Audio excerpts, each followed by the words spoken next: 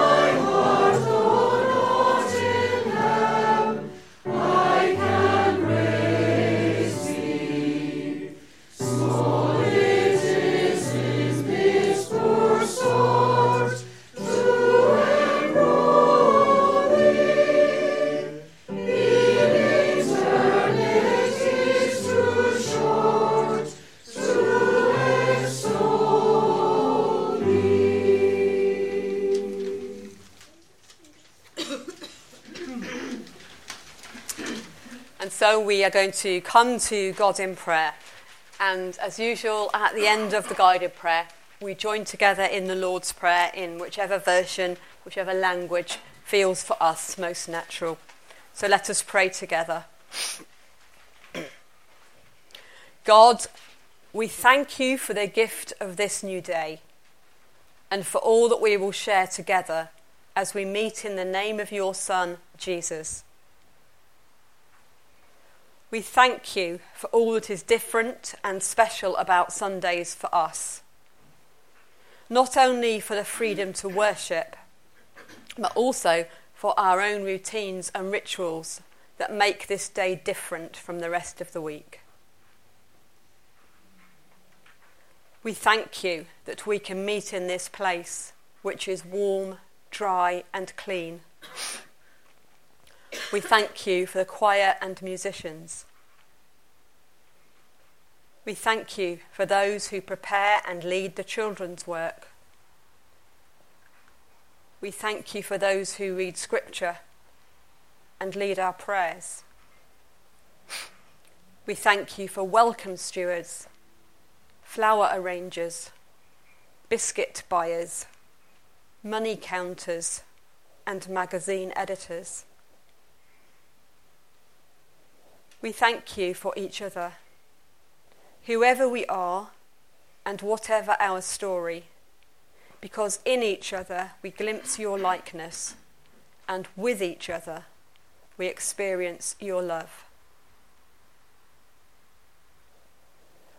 We thank you that your love for us is not limited to a specific day, that there is nothing we can do to deserve it or to destroy it.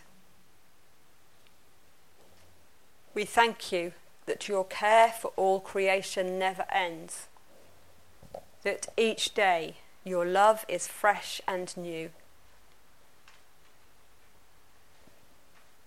We thank you that you delight to accept our praises and our prayers, however clumsy or inadequate we feel them to be. And we join our voices together now as we pray, saying, Our Father, who art in heaven, hallowed be thy name. Thy kingdom come, thy will be done on earth as it is in heaven. Give us this day our daily bread, and forgive us our trespasses, as we forgive those who trespass against us. And lead us not into temptation, but deliver us from evil. For thine is the kingdom, the power, and the glory, forever and ever. Amen.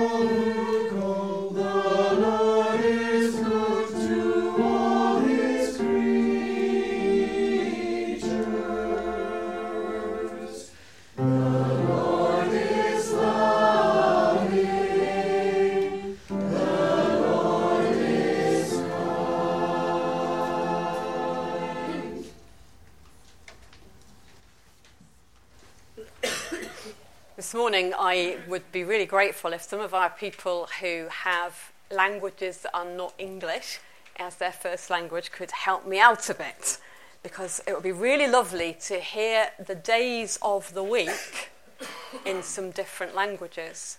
Now I know Benjamin did them beautifully for me in Farsi yesterday when I asked him, and I know George can do them in Hungarian. So that's two people that might be persuaded to come out and help us. I wonder if maybe another one or two people whose first language is not English would like to come and share with us the days of the week in your first language.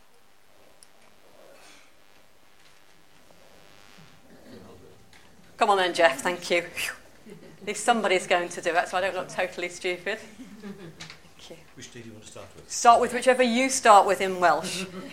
Dydd Sul, dydd Llun, dydd Mawrth, dydd Mercher, dydd Iau, dydd Gwener, dydd Sadwrn. Thank you. So we're going to have some Lithuanian. It's going to be long. Pirmadienis, antradienis, trečiadienis, ketvirtadienis, penktadienis, šeštadienis ir sekmadienis. Thank you. George, going to come and do them for us in Hungarian?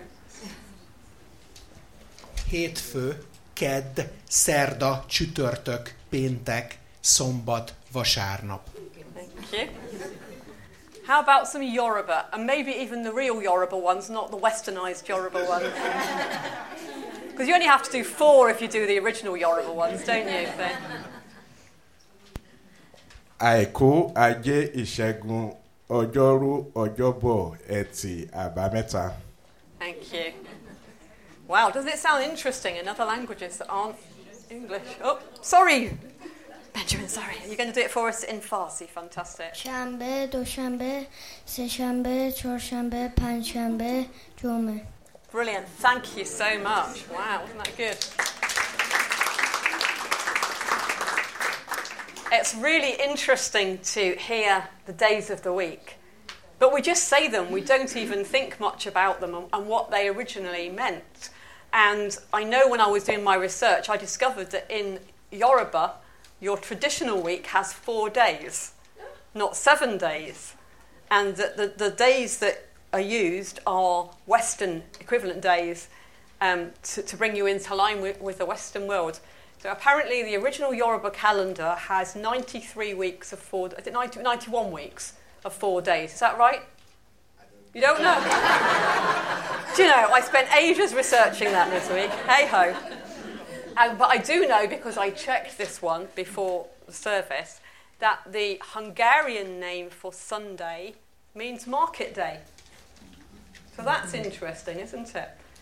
And different languages have different meanings for the days. So what about the days of the week in English? And actually the Welsh are very similar when you translate them. So Sunday is the day of the sun. Monday, the day of the moon. Tuesday, the day of Tu, who was a Norse god. Wednesday, the day of Woden or Odin, also a Norse god. Thursday, the day of Thor, another Norse god. Friday, the day of Freya, who was a Norse goddess. And Saturday is the day of Saturn. So historically, in our country and in many of the northern European countries, each day was set aside to a different deity. This is way back before Christianity was established on these islands. But every day had its own god, so every day was special. And I looked at Gaelic and I looked at Welsh, and they both, interestingly, have this same Norse influence on their days of the week. The only other language I can do is French. So I did the days of the week in French and what they mean. And they are similar but not the same. You'll see that Monday, lundi, is the moon. Mardi, Tuesday, is Mars. Mercredi is Mercury. Jeudi is Jove or Jupiter. Vendredi is Venus. Samedi is Saturn. And then, interestingly, Sunday, dimanche, the day of the Lord. And in the Romance languages, they have changed the day they give to that, the name they give to that day, way back, to say this is the Lord's Day. It was a day that they changed its name when it was Christianized. But we also have different things in different languages.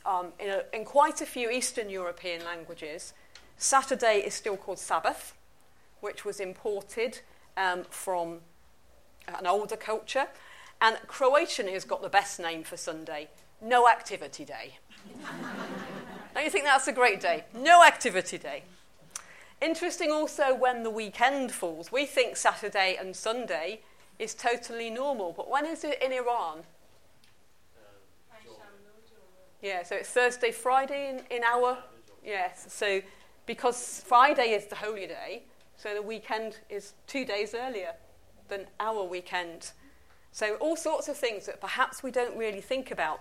But the idea that there are special days, and for Christians, we think of Sunday as our Sabbath, our special day, when we come together to worship God. Does anybody have any idea why it changed to Sunday from the Sabbath, the Jewish Sabbath? Why did they change to worshipping on a Sunday? Why do you think that might have been? Sorry? The resurrection. Yep, the resurrection, absolutely. What else happened on a Sunday?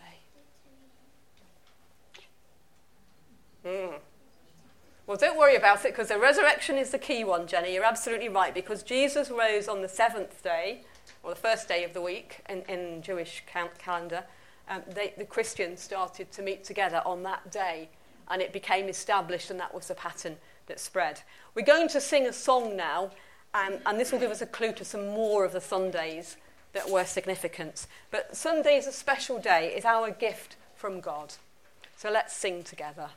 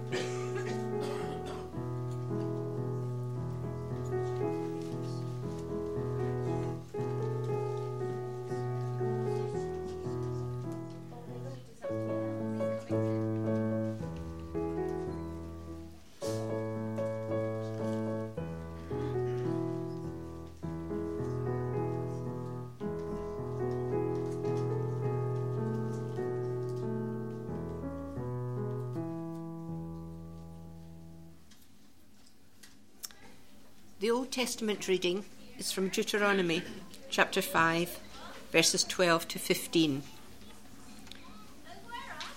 Observe the Sabbath day and keep it holy, as the Lord your God commanded you. For 6 days you shall labour and do all your work, but the 7th day is a Sabbath to the Lord your God. You shall not do any work, you or your son or your daughter, or your male or female slave, or your ox or your donkey, or any of your livestock, or the resident alien in your towns, so that your male and female slave may rest as well as you. Remember that you were a slave in the land of Egypt, and the Lord your God brought you out from there with a mighty hand and an outstretched arm. Therefore the Lord your God commanded you to keep the Sabbath day. And in the New Testament from Mark chapter 2, starting at verse 23. One Sabbath, Jesus was going through the cornfields, and as they made their way, his disciples began to pluck heads of grain. The Pharisees said to him, "Look, why are they doing what is not lawful on the Sabbath?" And he said to them, "Have you never read what David did when he and his companions were hungry and in need of food? He entered the house of God when Abiathar was high priest, and ate the bread of the presence, which it is not lawful for any but the priests to eat, and he gave some to his companions. Then he said to them, 'The Sabbath was made for humankind, and not humankind for the Sabbath. So the Son of Man is Lord even of the Sabbath.' Again he entered the synagogue, and a man was there who had a withered hand. They watched him to see whether he would cure him on the Sabbath, so that they might accuse him. And he said to the man who had the withered hand, 'Come forward.' Then he said to them, 'Is it lawful to do good or to do harm on the Sabbath? To save life or to kill?' But they were silent.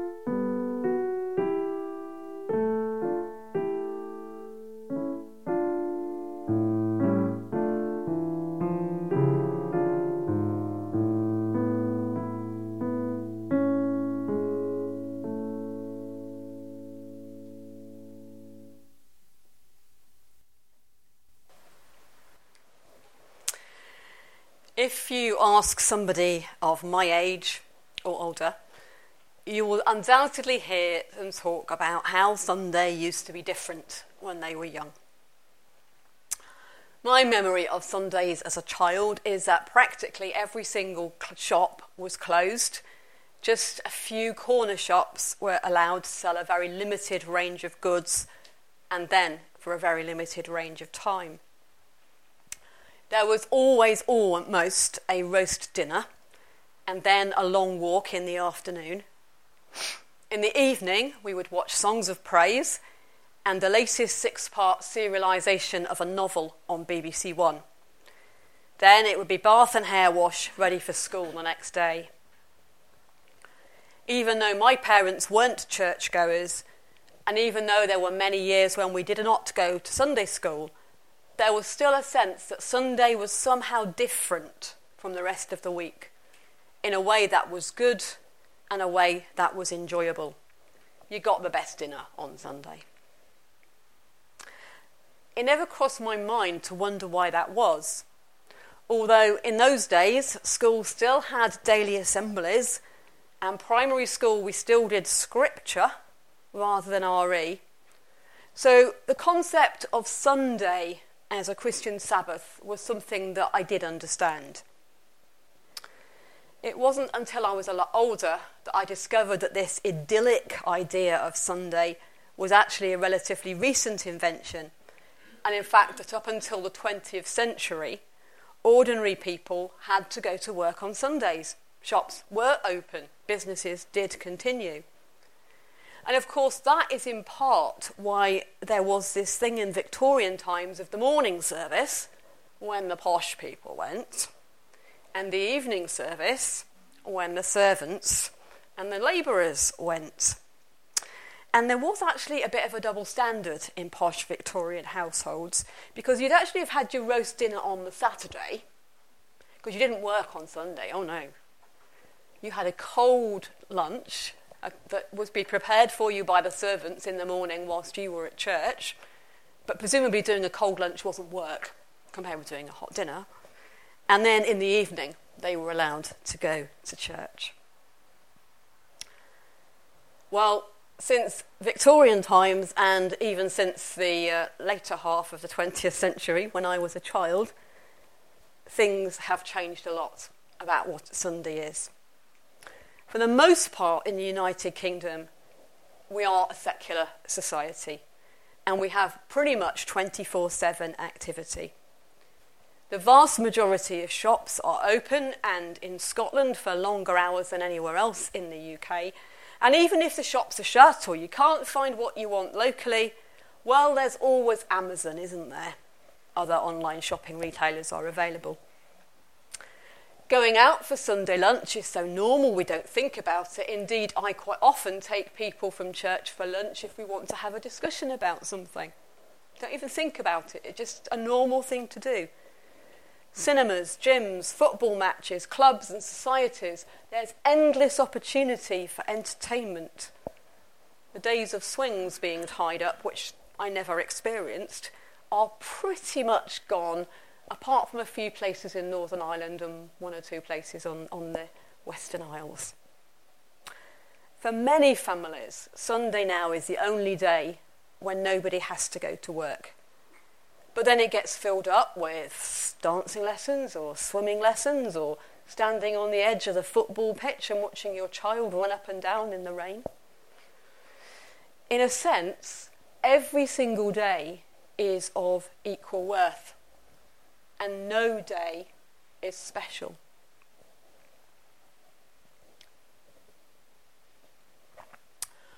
Another change is that we are a much more diverse society than we were when I was a child. And because of the freedoms of religion, which we are rightly proud of in this country, Christianity is one faith among many.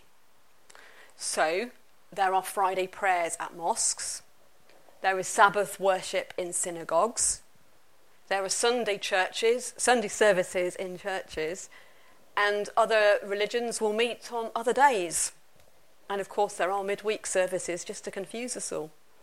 There is no longer one holy day of the week, though it is still the case that the Christian festivals of Christmas and Easter continue to be part of the secular statutory holidays, along with 2 days in May, 1 in August, and a variety of other regional ones, which gets quite confusing. We have fair days in Scotland, there are walking days in the north of England, and other things elsewhere. I think in Birmingham they even have a car workers' day.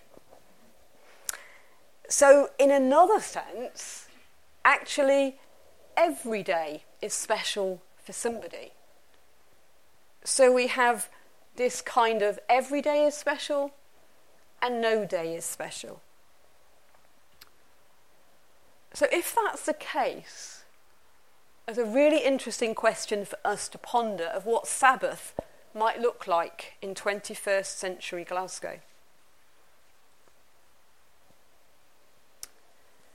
As we do that, it's perhaps good to realise that from the dawn of organised religion, these kind of questions have occupied the mind of devout followers. We see a lot of this in Judaism. And the first mention of what would become the Sabbath is one we find in the first of the Genesis stories of creation.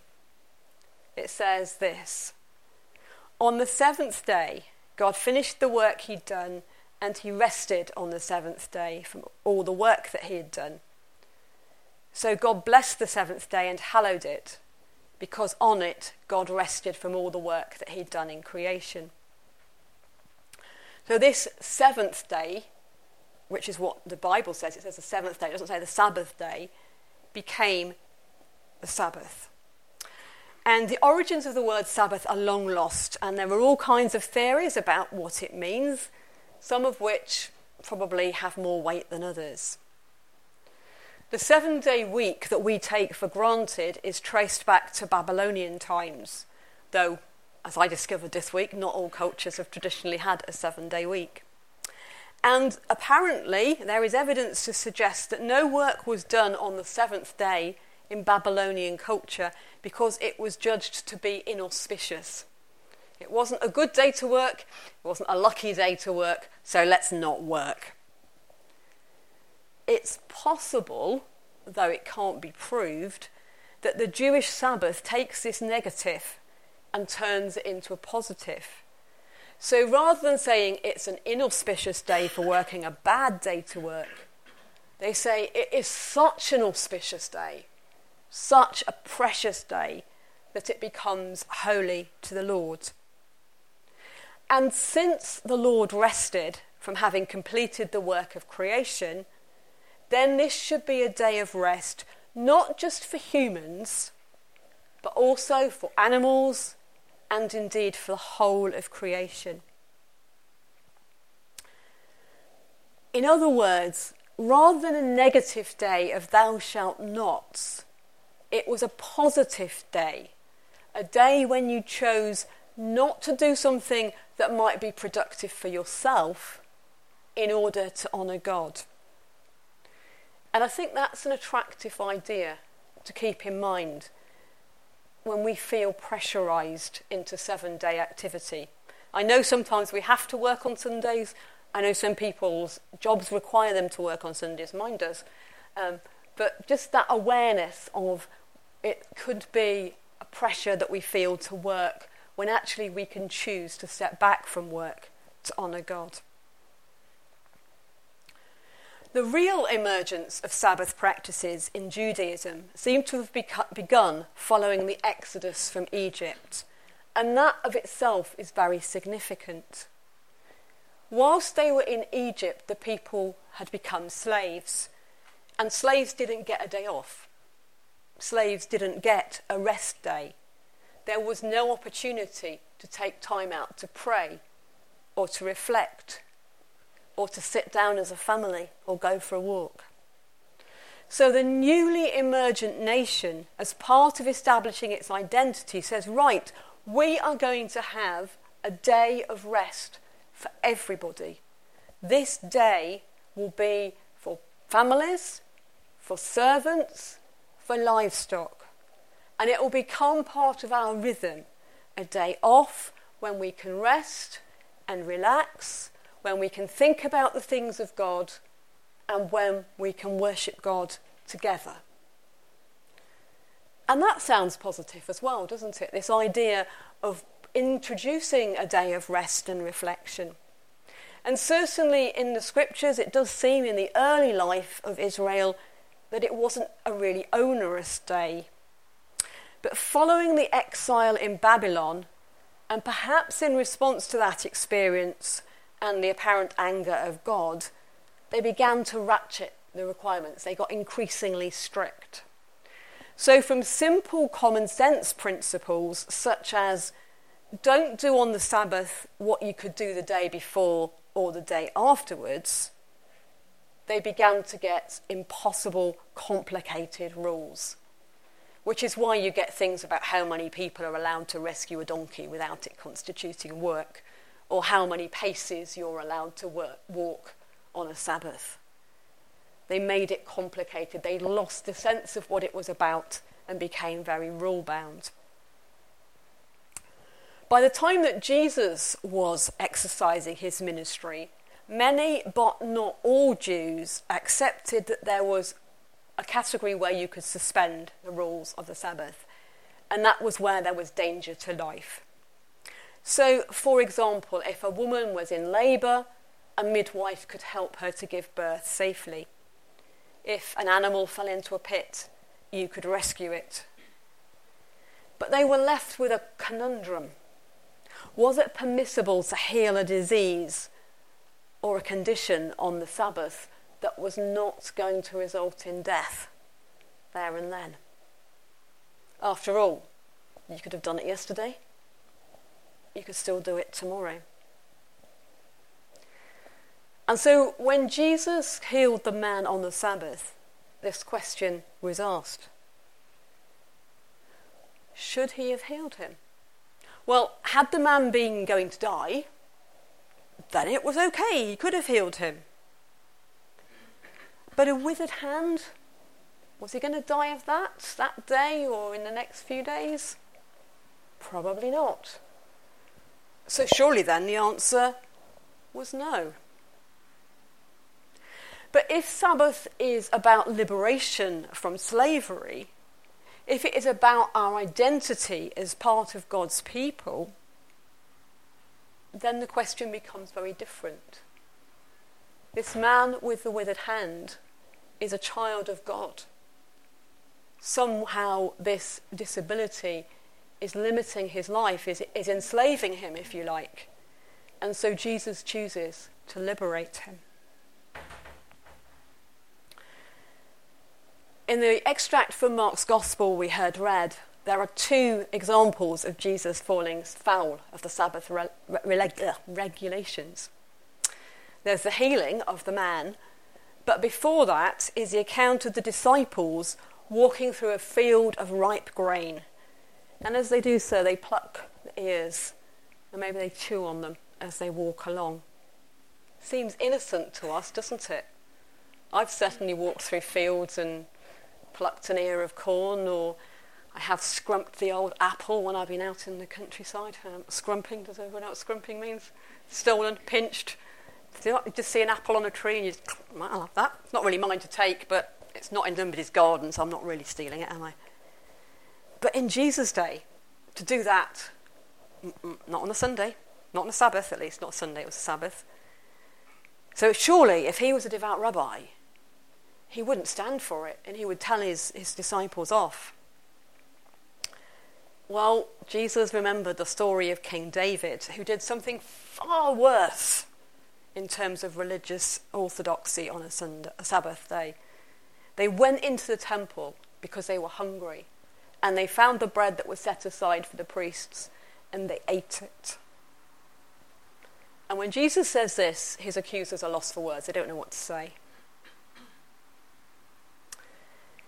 If the Sabbath is about life affirming, life restoring, life giving, then it cannot be so legalistic to leave people hungry or thirsty or cold or lonely or excluded. The Sabbath that Jesus points towards is not about rules to be carefully followed, but rather a way of being that values all of life and all of creation. It's about renewing and refreshing, not controlling or containing. So what does that look like in our time, in a multicultural secular nation where the dominant narrative seems to be that every day is the same as every other day? The first thing is that the Sabbath is not just a day off. It's much more than just laying down everyday commitments.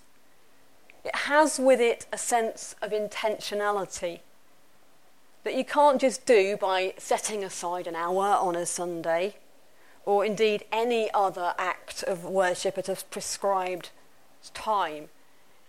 It's the opposite of this legalistic abstinence. But it's a kind of liberated engagement in rhythms and routines that energise and encourage us. Sabbath is about our refreshing, our renewing, not just about not having to go to work or not having to cook the dinner or whatever it might be.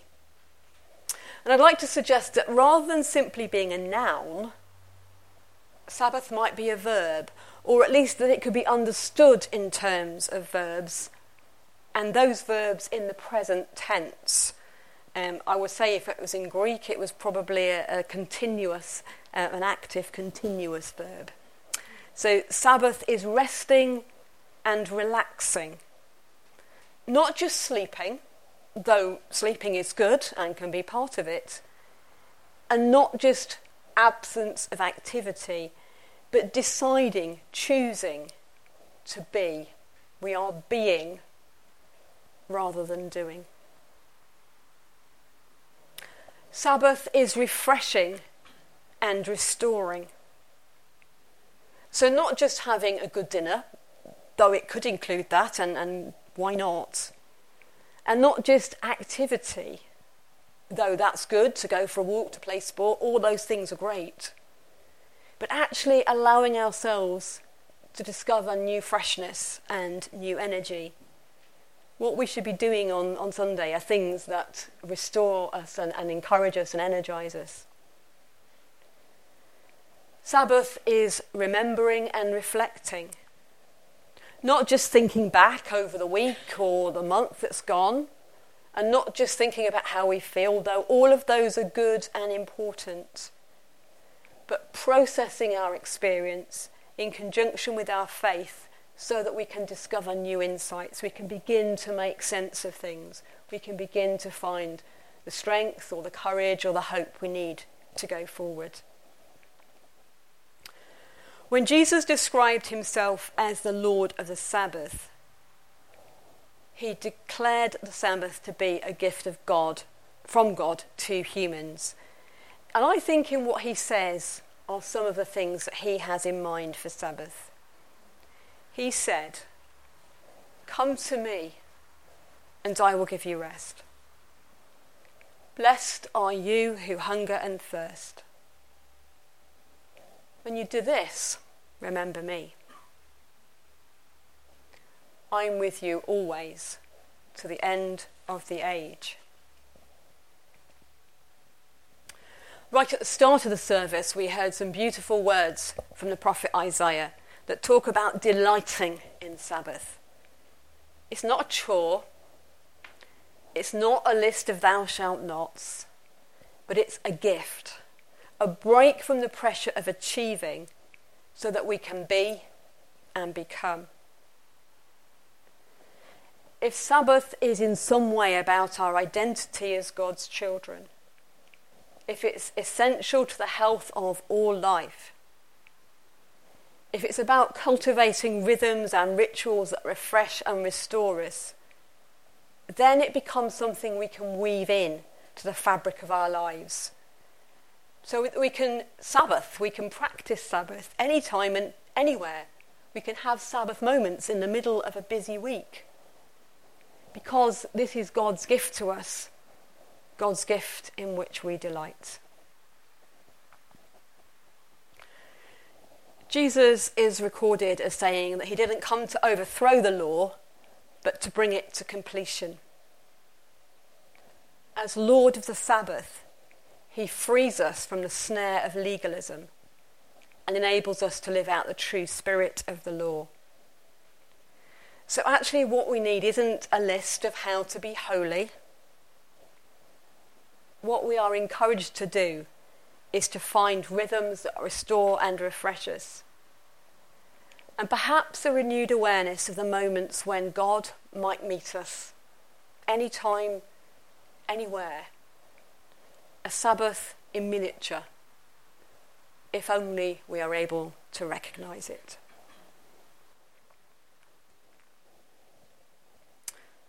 This idea is reflected in our next hymn. God You give us quiet moments scattered through our stress-filled days.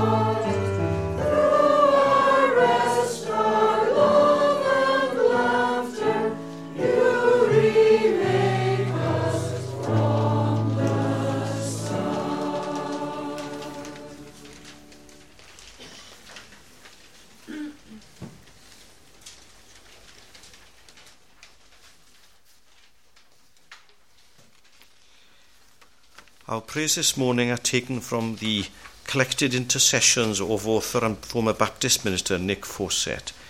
So let us pray our prayers for others and for each other. Living God, in a world where so many search for meaning, where people feel lost and hopeless, confused about who they are, why they are here or what they should do, give guidance.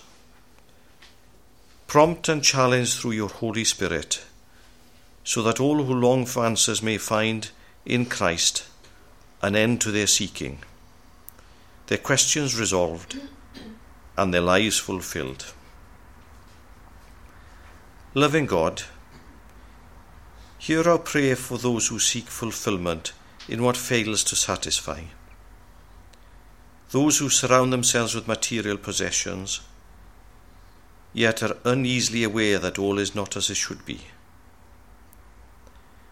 Reach out to all who, for all their striving, can find no peace, and help them to find what they seek, serenity and nourishment that satisfies their inner hunger and gives meaning to all. Mighty and mysterious God, we pray for those for whom life feels like an incomplete jigsaw, frustrating, disappointing, infuriating. Those who, for all their striving, feel unfulfilled, as if a component is missing that they cannot quite find. Draw near to them and reveal to them the elusive final piece of the puzzle, the one who satisfies their deepest yearning and answers their innermost needs. In Jesus' name we pray. Amen.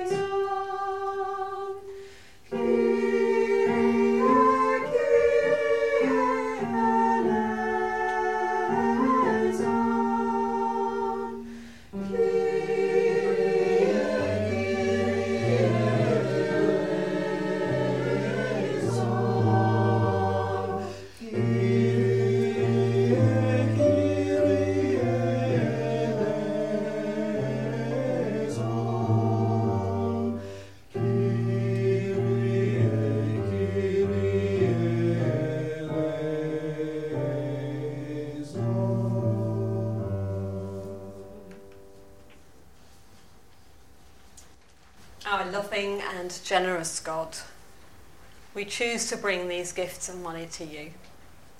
Money that can be used to share the good news of Jesus in this community and throughout the world. And as we give them, we thank you that you give us so much. Amen. Our closing hymn, Father of all, whose laws have stood as signposts for our earthly good, whose Son has come with truth and grace, your likeness shining in his face.